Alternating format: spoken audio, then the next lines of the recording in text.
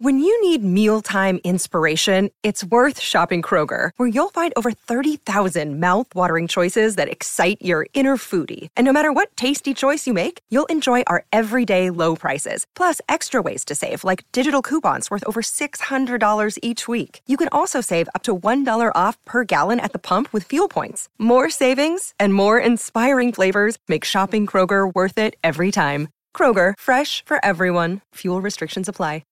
Hi, everybody, and welcome back to the show. Today, we're going to talk about some issues and updates concerning two pivotal missions in the field of space science. First on our agenda is the European Space Agency, or ESA's Euclid Space Telescope, which launched in July. Its mission is to probe the enigmatic dark universe, made up of dark energy and dark matter, but is facing some technical difficulties that we'll go over. Second, we'll discuss NASA's OSIRIS-REx mission that has returned a sample capsule from an asteroid, and the interesting things it's already revealing. So buckle up, we're about to go on a cosmic journey. Now, launched on July 1st, the Euclid telescope is equipped with a visible light camera, a near-infrared camera, and a spectrometer. Its aim is to shed light on the dark universe, which accounts for about 95% of everything in existence.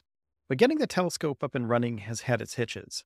It faces three main issues. Its fine guidance sensors sometimes lose track of stars, stray sunlight compromises some of its images, and that sunlight also lets X-rays seep in, spoiling the imagery. And according to a release from ESA, these problems won't sabotage the mission, but could affect how it executes its work. The first test images looked promising, though. But the fine guidance sensor, which helps the telescope maintain its focus, has been inconsistent. A software fix was deployed to resolve this issue, and it seems to be showing positive results, according to the Euclid Operations Director, Andreas Rudolph. Now, setting up a telescope for its main operation, known as commissioning, is a standard yet time-consuming part of any space telescope's life. It took about a year and a half for Webb Space Telescope to release its first scientific images after launch.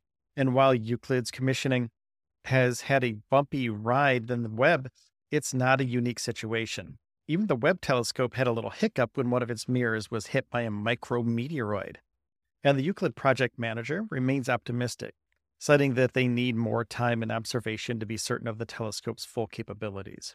The performance verification phase is drawing closer, and there's a sense of cautious optimism among the Euclid team. Now, Euclid's camera is sensitive, so much so that stray sunlight is causing some issues.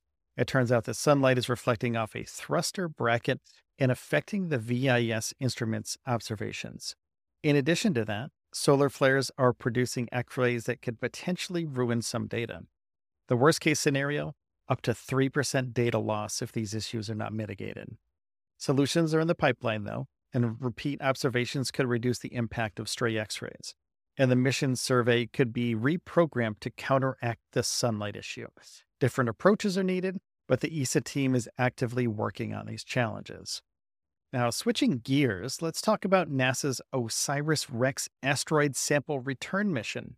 The sample capsule has safely returned to Earth and is currently undergoing a carefully controlled extraction process. It has brought back approximately 250 grams of material from the asteroid Bennu, making it the largest collection of extraterrestrial material since the moon missions.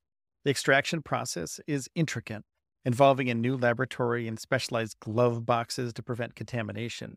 So far, the team has found what they're calling black dust and debris, and are gearing up for a more detailed examination of the sample using the touch-and-go sample acquisition mechanism, or TAG-SAM.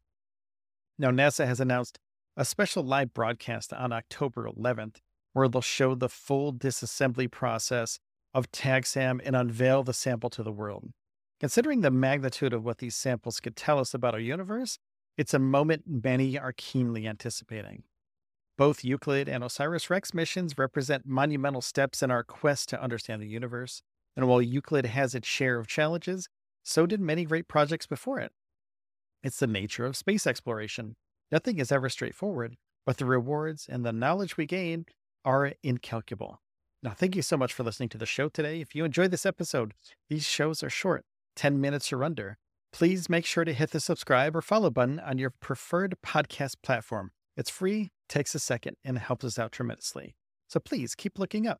Take care of yourselves and each other, and I'll see you in the next one.